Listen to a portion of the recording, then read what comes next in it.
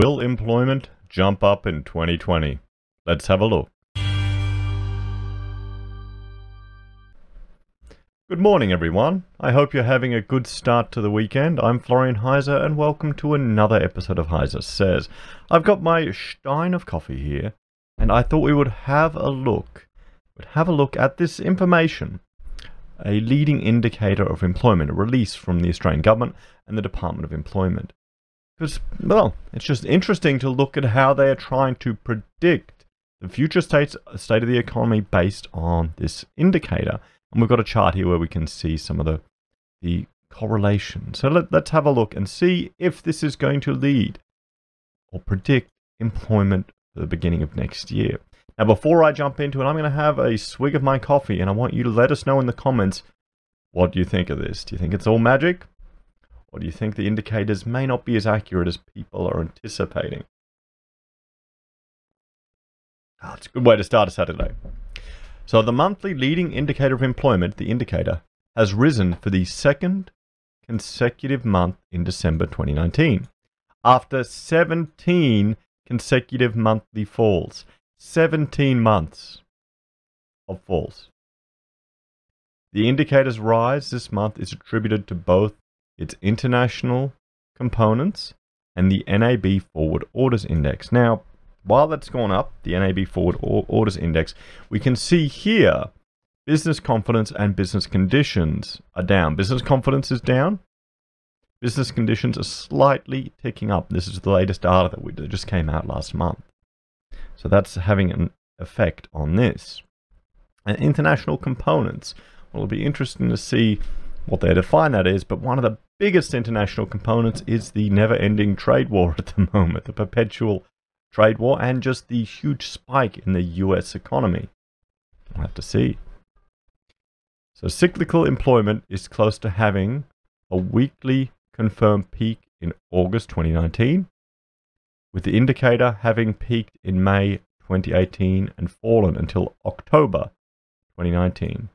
Trend employment is likely to continue to grow more slowly than its long-term trend rate of 2.4% per annum in the near future. In comparison, trend employment grew by 2.1% over the year to October in 2019.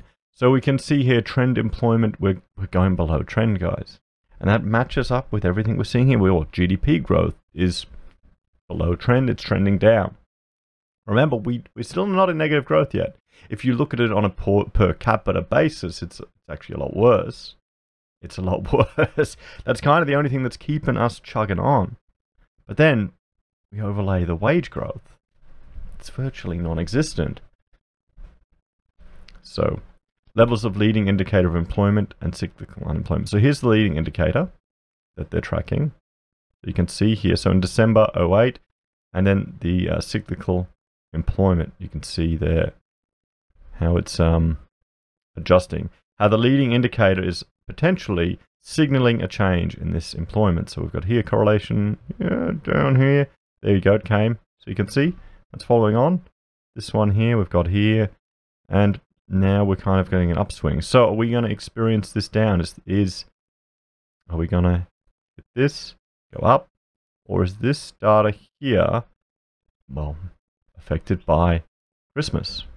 Because job adverts, guys, they've fallen down, although employment in the latest data we got just last month has shot up. And a lot of people are saying that's just the Christmas jump, because most of them are, and we will jump over to trading economics. Let's go to our indicators for Australia. Most of them have been part-time jobs. We've got the unemployment rate is at 5.2%. We'll jump at this here, and you can see it's dropped down. So the number of unemployed people fell by 16,800, while employment rose by 39,900. So employment has gone up in the last month, but most of that is in part-time jobs. That tells me that a lot of that's in Christmas. Let me know what you think, guys. That would make sense, wouldn't it? The majority of it is, adding staff for Christmas sales. I went shopping to a bookstore yesterday in the city, and they had a lot more staff there than they normally have. So they're ramping up. Hopefully, retail sales, which is, remember, that's 10% of our workforce here. Hopefully retail sales will keep us going and stave off the fall of the cash rate and the introduction of QE. What would you rather? We just chug on and no QE is introduced? I think it'll damage us more with just declining of our purchasing power. So monthly changes in value of the leading indicator in July. So monthly changes in standard deviation from the cyclical trend is down, down, down, down, and up, up. Okay. So there's an embargo until the 18th of December because people will make financial decisions based on this. So components of the leading indicator short-term trend, and they are using the NBSC Purchasing Managers Index for manufacturing output in China. Okay, well, that's going to have an impact on the Australian economy, guys. That's going to have an impact on the Australian economy because we're fairly tied to the Chinese economy. US yield difference, 10-year versus 3-year interest rates, December 2019 release. Okay. NAB Forward Orders Index, November 2019 release. The Westpac Melbourne Institute Lending Index of Economic Activity. Leading Index of Economic Activity, November 2019 release. I should go through that one. The Westpac Melbourne Institute Consumer Sentiment Index, November 2019 release. And we have a look, I can bring that up here. You can see consumer sentiment is also trending down. So they're combining all this different data to try and make these predictions. Interesting. So let's have a look at some of the technical notes for those of us that aren't familiar with it. The indicator is the average of the normalized and standardized cyclical elements of the 5 series in the table above, which have been shown to lead cyclical employment consistently over a long period. The cyclical components and the composite indicator for previous months are subject to revision when new statistics are incorporated. So here's the thing, guys. We'll often receive this data and they'll come back in another month and they'll update it because, well, they get more accurate information. More people just respond to the PMI, Purchasing Managers Index. This is based on survey questions, guys, and we've gone through these in previous videos. So once you get an understanding of, see, what they're doing is they're taking, it's funny, you've got qualitative data, which is more, how should we put this, qualitative or emotional, or potentially having a personal bias responses to things or opinions, and then they're turning into quantitative things. They try and limit that with the way they ask the questions. So they ask the questions in these PMIs to make sure that, okay, do you have more projects on now than last month? So where it can be quantitatively measured, where you can numerically measure it to try and remove that potential for bias.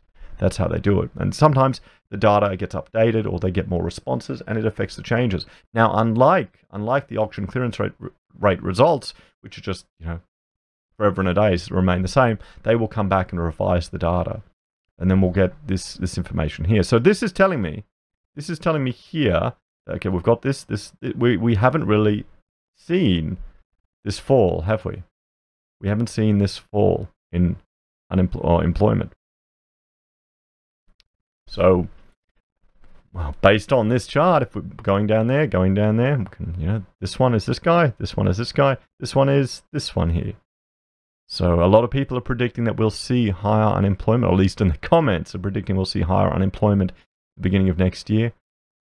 Well, I think a lot of that's going to depend on the retail sales. I think a lot of people who receive those casual jobs are going to probably be cut.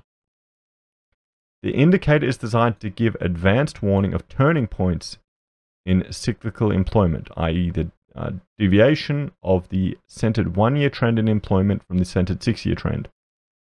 The average lead time of the indicator over the series, i.e. the time between a peak or trough in the indicator and the corresponding peak or trough in cyclical employment, is around 1.5 years. A turning point in the indicator is said to be confirmed when there are 6 consecutive monthly movements in the same direction after the turning point. A fall or rise in the indicator does not necessarily mean that levels of employment will immediately fall or rise. Rather, it implies that after a lag, the growth rate of employment may fall below or rise above its centered 6-year trend rate of about 2.4% per year. Okay, so this is telling us maybe in 1.5 years we're going to see, or in the next year, we'll see a reduction in employment growth. So there you go. I would argue that Yeah, well, I mean, we can saw what happened here. We saw what happened here. And the unemployment rate isn't looking too well, guys. So there you go. I think it's interesting to see this. I think this is some information I'll start to incorporate into some of the videos. Let's have a look. Strongly confirming turning points, peaks or troughs, are identified or signaled when there's been at least 6 consecutive moves in the same direction. Okay. But they don't have to be immediately before, followed by at least 6 consecutive moves in the opposite direction immediately after the turning point. The strongly confirmed peak or trough is the maximum or minimum value of the indicator for cyclical employment in the period between the last strongly confirmed trough or peak and the month that the turning point signals has been identified. Weakly confirmed turning points are not strongly confirmed turning points and have at least 6 consecutive moves in the same direction immediately before the turning point, followed by at least 3 consecutive moves in the opposite direction immediately after the turning point, or at least 3 consecutive moves in the same direction immediately before the turning point, followed by at least 6 consecutive moves in the opposite direction immediately after the turning point.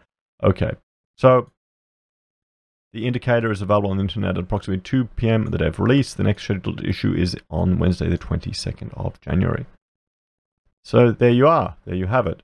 So they are trying to use this information that's available here as a leading indicator for changes to the employment growth rate, which I think, there is some merit to it. Because remember, a lot of this data that we get, there's a delay in how it filters through the economy. This is why, people making all these snap predictions or trying to manage the economy, we were stimulating these things. It's not a well-oiled machine, everyone. It's an emergent outcome, and people aren't rational actors. People are emotional actors.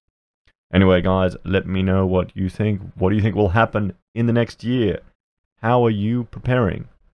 Do you think employment will be up? Do you think employment will be down? Let us know. If you're a fan of the channel, please like, share, and subscribe. If you want to help us produce more content, we have a Patreon where you can make a small monthly donation. We also have affiliate links with Amazon, eBay, and Independent Reserve, where if you make a transaction, we receive a small cut of the fees you pay to them. Doesn't cost you a cent extra. We also have a very own handmade pocket squares made in this very house, available from our blog. So guys, thank you for watching. Please like, share, and subscribe once again, and I will see you all later. Take care.